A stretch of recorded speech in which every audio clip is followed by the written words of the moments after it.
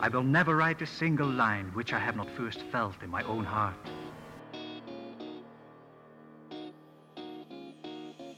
He'll teach you everything. Truer words were never spoken. All right. Language and writing were made available. I'm writing this down. This is good stuff. Hi, I'm John. This is John Helps You Write Better, and I guess we're going to go write better now. Yeah, that sounds good. Let's go. For the first time in a long time, I answered the same question like 4 or 5 times across the whole weekend. This does not normally happen. Usually I get a question here and a question there and a question over there, and they're all very different things, which is nice. I like it when it's different. I like when I have to draw on a lot of disparate and different pieces and help people in different ways. This weekend was one of those times where apparently everybody and their mom had to ask the same question and just absolutely had to know.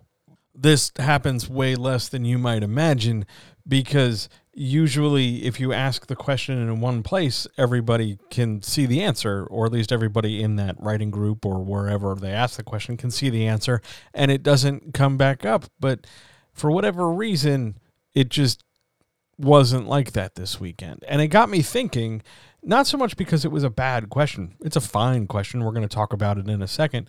But it got me thinking about why it came up. Usually when people ask me questions, whether that's with a writer's chat, which is every Tuesday at 1 p.m.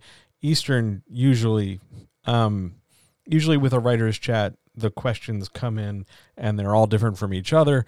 And I don't really know where they're coming from. I don't have a lot of context for them unless somebody writes me like a lengthy message.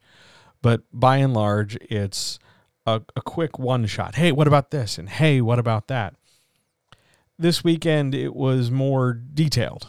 It was more urgent. It was more the sort of question you would expect someone to ask if they were already underway with it and they were trying to make sure they were doing it right. That's how it really struck me. And here's the question. Hey, John, what do I need to do about making my work an audiobook?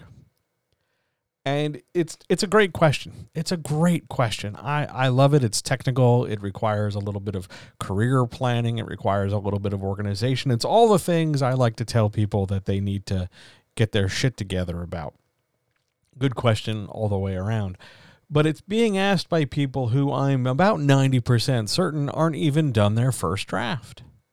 Or maybe they're done their second draft. I'm not entirely sure, but I know they're not completely ready to publish.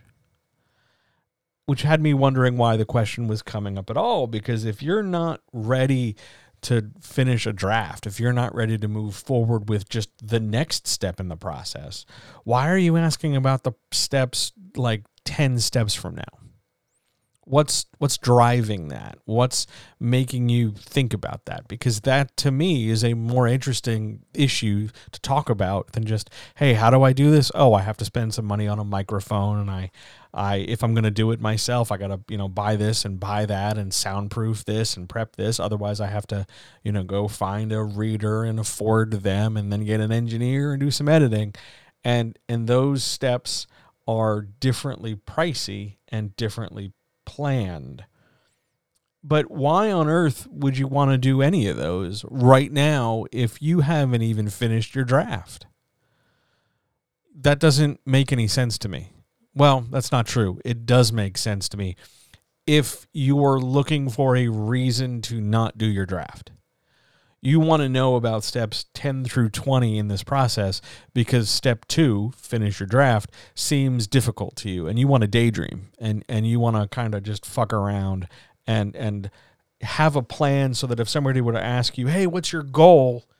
Instead of saying my goal is, sitting down and summoning the discipline to finish my draft, to make good decisions and then get an editor and then move things forward, you want to talk about the distant goal because it's more exciting, because it sounds fun and it sounds like you're farther ahead in the process than you really are because you're embarrassed about where you're at or how things are going or something like that. And I get it. You want to make sure you sound impressive to the people around you because you don't want them thinking you're shit or that you suck at this or that you're having a hard time and you're not as good as they are or they're better than you or vice versa. I get it. I do. I understand that sense of frustration. But when that question comes up from multiple people in the same place, I don't understand. Because why aren't we asking the other question? Why aren't we asking the better question? It's nice that we're talking about steps 10 through 20, but could we go back and ask questions about step 2? Hey, how do I finish this draft?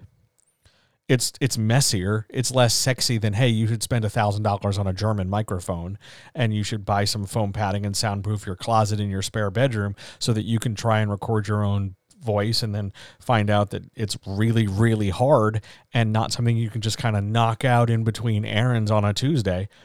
But since that sounds less differently appealing because you get to imagine all the people melodramatically acting in front of a microphone, maybe you don't want to talk about your book. Maybe you don't want to reveal that you're stuck. Maybe you don't want to point out that you're having a tough time. But it's that kind of vulnerability that matters the most. Being honest with yourself about where you're at and how things are going does not reveal your weakness. It doesn't mean you're a bad person. You don't suck because of where things are at right now. You can be unhappy with where things are at.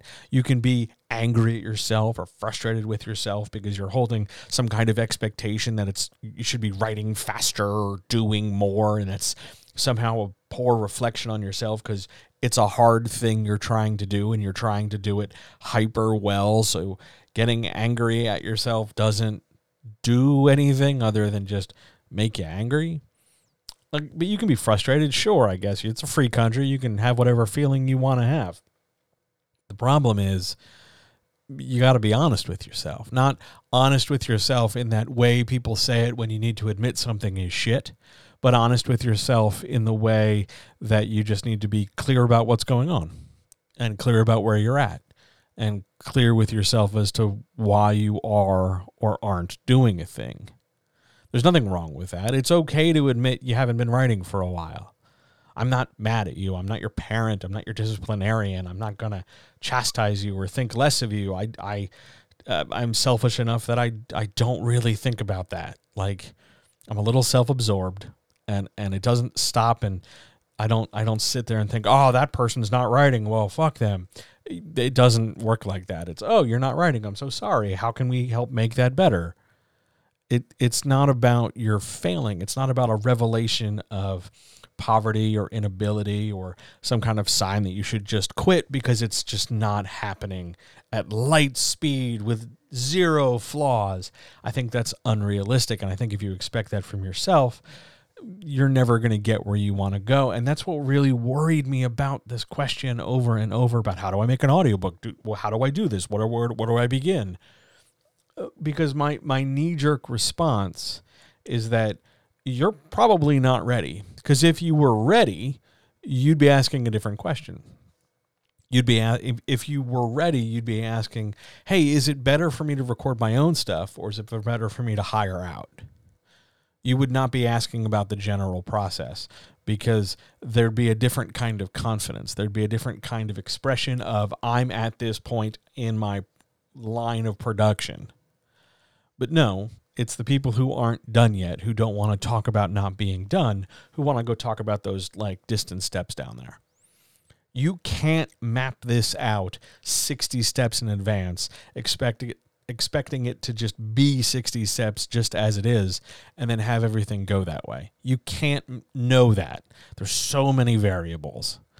And if you're doing all that advanced mapping and scouting to avoid the fact that you don't like sitting down and doing it, or you're embarrassed, or you're frustrated, or it's taking too long, or whatever, you have to look at where you're at, not where you want to go. Yes, you want to go somewhere. That's great. But right now, you're here, and you're writing your draft, and you're finishing your draft. We're trying to.